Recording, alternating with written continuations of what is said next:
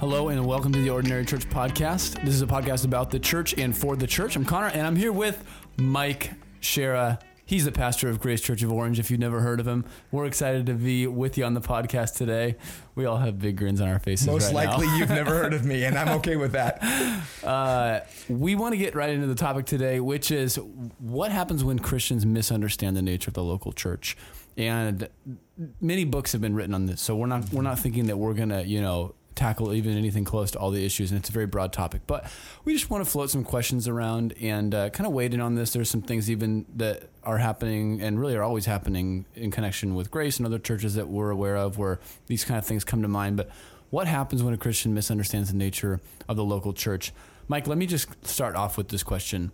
What are the kind of decisions, choices that believers make that clue you in sometimes to maybe some kind of less fully developed understanding of what the local church is all about? Mm-hmm. Is that a fair question? It's a great question.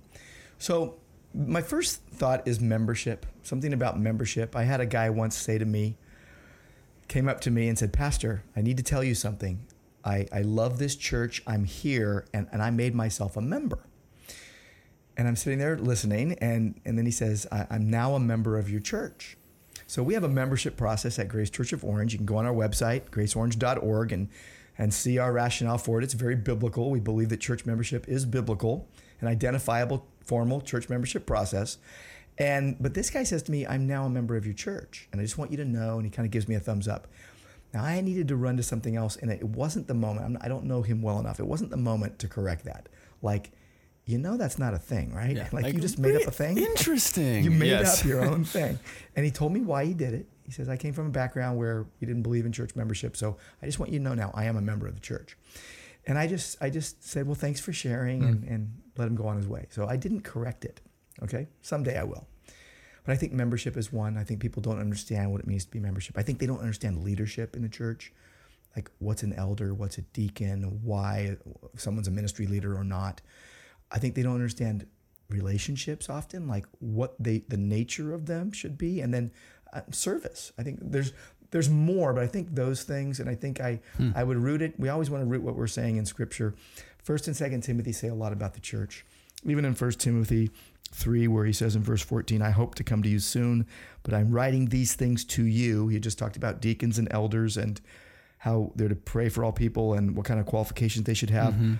"I'm writing so that you will know how one ought to behave in the household of God, which is the church of the living God, a pillar and buttress of the truth." Right. And then even in Ephesians 4, it just speaks of how God gave the apostles and prophets and the evangelists and pastors and teachers to equip the saints for the work of ministry, for the building up of the body of Christ, till we all attain to the unity of the faith and the knowledge of the Son of God and maturity in Christ. And you see, dotted throughout the New Testament over and over again are instructions for understanding the church. But I think that some Christians somehow maybe miss that, or how we bring things in and our understandings just get pressed into Scripture or into the church. So I think we can do a lot of reminding. Preaching is a good ministry of reminding people of what it means to be a member of the church, what it means to have relationships in the church, all the 59 one another's even. What does it mean to serve in the church? And what does it mean to have leadership and followership? Yeah. Those are some of the things. Yeah, no, totally. How about this question? We were the phrase came up before we went kind of live here, church hoppers, people who are kind of bouncing from church to church, or maybe they have an unhealthy relationship with an individual church and they push in too deep and try to insert too much influence or grab control. So maybe you go either way, someone who's too loosely tied to the church and they're always bouncing from church to church, or somebody who's trying to, seize a bunch of power or something like that, and they have to lock themselves into the church in a way that's unhealthy. Any thoughts about that? Why do you think, people are doing that? What does it say about somebody's understanding of the church? Mm-hmm. That's a good question. I think people do it because we're sinful. We all have a propensity to wander from the Lord and to, press into the Scriptures ideas that are not there. You think about a lot of the things that are present in our culture right now. Many Christians latch onto them and then hijack them and hijack the church with them and twist the Scriptures to their own destruction. And basically, whether it's LGBTQ agendas, whether it's egalitarianism, whether it's the way you interpret Scripture. Many people just twist the Scriptures and force it upon the church and basically don't bring in what the Scriptures really say. They just bring in their own mind and then put it in spiritual terms. But I think some Christians, they don't understand the nature of the church. And what I have seen over the years is that sometimes people will bounce from church to church, either hoping to be served, and if they don't get what they want, they leave. Or there are people that they dive deep into a church and they say the church deserves the gift of me. And they go deep into a church and they try to control as much as they can until someone calls them on it and they're held accountable. And sometimes people keep doing that for many years and churches are held hostage. Praise God that as far as I can tell over the last 16 years at Grace Church of Orange, no one's holding the church hostage with crazy ideas. We're going from the Word of God. But I have seen people bounce from church to church hoping to be served. I have seen people, as soon as they don't get what they want, leave. Or people that say, I know better than the leadership of Grace Church of Orange. I'm going to join the church with an agenda and then try to change it. And it might go on for years. I've seen it happen. And then finally they leave because people start realizing that and saying something about it. I hope that makes sense. But these are some of the things I've seen. And it breaks my heart. It actually does. I think God wants so much more for his church than this, right? And so we want to strive to love all people and be healthy and just lay down a good example. Yeah. Yeah, absolutely. Another question, I'm thinking of this as you're talking. What if somebody, I'm going to kind of put a situation out there and maybe you can share some thoughts on it. What if somebody's in a church and maybe for a variety of reasons, maybe there are certain, kind of third level theology type convictions that they might have some disagreements with the church on. Maybe there's another church where they see a model of eldership or an example of love or a style of preaching or a style of music or something else where they think not only, I like that, but they might even think, you know what? I think that might be in some ways even a slightly healthier model than what I'm experiencing here at this church. Should that person leave and go to the other church? Should they not? What kind of, this is a really complicated question, obviously, but any thoughts on that? Ooh, so I can take it from so many different angles. Let me just take it from what I'm thinking first. I'm thinking to myself that often people look for things wrong and then they find the myth of the greener grass, there's something better or right over there. If that's the case, stay where you're at and just be content. But if you're at a church that's teaching some error and you see a church that isn't, then I would say, yes, you should talk to your leadership. Let them know why. Say, we need to be at a church that's going to be true to the scriptures. Let's say it's blatant. Let's say there's something blatant. They're teaching, heresy. And so they're teaching that Jesus isn't God, or they're teaching that the Bible isn't authoritative, or they have some practices like say, we're going to have women elders, I say, no, you need to leave that church. It's not biblical. Okay. But I think plenty of times there's just, that looks so good over there. And I talk to pastors sometimes local pastors where we know that certain people switch from our church to their church and their church to our church. And there's a, I can count them on one hand, but there are certain churches where I'll say to someone, well, if you go there, you just got an upgrade in preaching and programs and all of that. So great, wonderful. On the other hand, there's times I'm like, please don't go to that other church. It's not a helpful place to be. I wouldn't, just in my understanding, I wouldn't send anyone there because I've got some concerns about the way they teach, or even sometimes all the teaching's great, but there seems to be like an attitude or an undergirding, we're better than others kind of a mentality. There are some churches where they're very orthodox and they're very good in theologically, but if I know that the leadership there might be a little bit, I don't know, self-promoting or full of themselves or whatever, I'd be like, I would kind of take a pause and go, is that what you want? But again, that's hard to say to people. Right. So I don't know. I'm bouncing all around. No, I want you to answer the same question though. I think it's helpful what you're saying. You're really kind of getting into the weeds of the kind of things that you have to think through.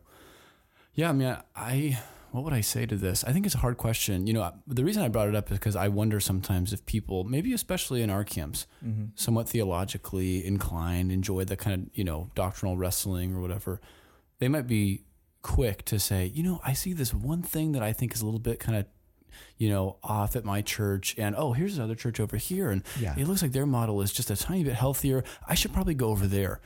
And I think, that we could all say some of the people that we've respected the most, in our life as believers are people who are faithful and serve the Lord with the people that God had providentially put them in, in relationships with, in their local church, even if throughout that time, there were things that maybe were a frustration for them, or they were struggling through something, or there was something about the preaching, the teaching, the philosophy of ministry, that they weren't maybe completely in sync with. They said, hey, I acknowledge that's there, but I want to be committed to the people that God has, put me in fellowship with here. So I think that that's at least something that every believer should think about. Providentially, God has led me here. He's put these elders in my life, these pastors, these brothers and sisters around me, especially maybe the ones that I don't get along with so well, because they're going to be the tools that God's going to use to sharpen me and to grow me. And they're, somebody in my life that I have an opportunity to love and to serve and to prefer over myself. And sometimes I think maybe those kinds of thoughts get shortchanged in favor of this. Oh, but look at this other church. They seem to be so healthy, or something, something like that. And then somebody, suddenly is off. And, sometimes at Grace, we hear, oh, did you know that so-and-so is going to another like-minded church around us? And sometimes we go, hey, great. Seems like they processed that really well. Maybe it's closer to home for them or something. And it's like, awesome. Other times it's like, oh, really? Interesting. I wonder if maybe there was something a little wacky in how they process that. So I'm trying to be a little bit guarded in that too, but those are some of my thoughts, I think. Mm-hmm. So now you're triggering other thoughts for me. You're not triggering me in a bad way, but you're triggering some thoughts for me, because I've seen this before, where a pastor friend of mine will tell me, we've got a family or two that are now over at your church. And I hadn't been aware of it at that point. And so then we become aware of it, and maybe they join the church. And I find out that most of the time there was a relational thing. Okay. And I guess, let me just throw this out there, maybe dredge it up a little bit. So oftentimes, doctrine makes a church healthy, but it isn't the only thing that makes a church healthy. It's not in a vacuum. You need to have preaching and doctrine that is solid. You have a real plurality of elders that are shepherding the flock and preaching the word and administering the ordinances and doing church discipline. But there needs to be a deep prayer and dependence on the part of the people and the leadership. But there also needs to be people and relationships that are biblically solid. And what I've found is maybe something goes wrong, and even at a really good church. So I think Grace Church of Orange is a really good church, okay? I wouldn't, change much about Grace Church of Orange, just some nuances, right? Well, there's some other churches I think they're really great churches. And I'm like, they came from that church. Why? Now, it was too far to drive. Fair enough. Okay, that makes sense. Be closer to home. But when I had a problem with someone there, what we always say is, please resolve it first, and then figure out where the Lord would want you to be engaged in a church. Maybe you go back to your church and make up and do things right that way. Or maybe you move on, because sometimes too much water has gone under the bridge and there's too much hurt. And the feelings, maybe people don't get over it as quickly. So I would just say that there's plenty of times like that where I run into a pastor friend, so-and-so's over at your church now. And do they feel bad? Of course, right? The pastor feels bad. And sometimes they never said goodbye. There are times I'll say to people, could you please go back to your leadership and talk to them in person? They are really good people. I know them well. I'll say that's a friend of mine. And I know he would really appreciate it if you would just give him the opportunity just to at least hear from you and not just be wondering. And the same thing has happened our way as well. We find out, so-and-so is now a member of this other church. Well, that's interesting. They kind of left in a weird way, and maybe there's something unresolved. Well, no one sent them back to us. So some of our good friends, we talk as pastors and we send people back, and we say, hey, could you please talk to this person? I had one church get a hold of me and say, could you please send this one family back? Because they had caused some problems and they were under discipline, and they went over to your church. We're like, wow, we didn't know that.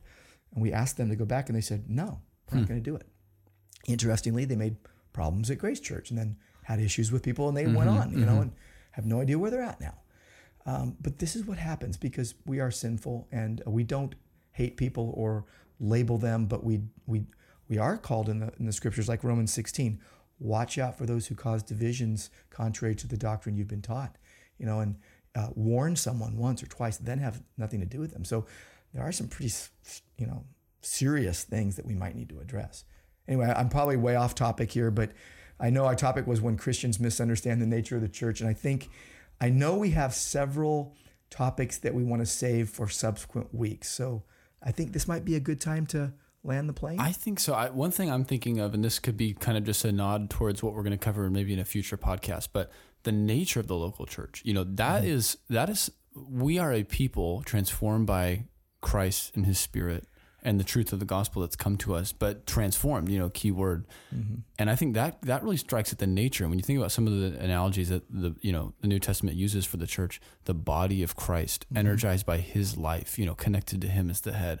Or, 1 Peter 2, living stones, being built together into this dwelling place for the Lord. That's really getting closer to, I think, the nature of the church. So maybe we can take a podcast to just talk about that and maybe surface the question, do some believers have a, not wrong view that it's about doctrine, it's about plurality of elders and leadership, it's about expository preaching, which all of that we'd say yes and amen to, but that's not actually the nature of the church. The nature is this transformed community of people. Yes. And sometimes some of the right little, flags seem to be green, but then there's still a kind of insufficient understanding of the church. So that's an interesting thing you say that, because you don't know where I'm going next on preaching. So the next book of the Bible I'm preaching is Ephesians. There's the announcement. That was the first announcement, Ephesians, but I'm not going to start it until January. And so this weekend, the salvation and sanctification of children, but in subsequent weeks, the nature and gift of forgiveness, the beauty and glory of Christ, the basis and hope of assurance, and the nature and function of the local church. So that's one of the things I'll be addressing in some in a expositional topical series where I'll be taking a passage each week and expounding it. I didn't even know that. Yeah, you did not know that. I didn't know that. Well, that just means there's more good stuff to come. So we're going to wrap this podcast here. Probably look out maybe even for another podcast tackling more of this idea of the nature of the local church. But thanks for staying with us today and listening. We love you and pray for you throughout the week if you're at Grace Church of Orange. And hope that until next time, you have a wonderful week serving the Lord. God bless you.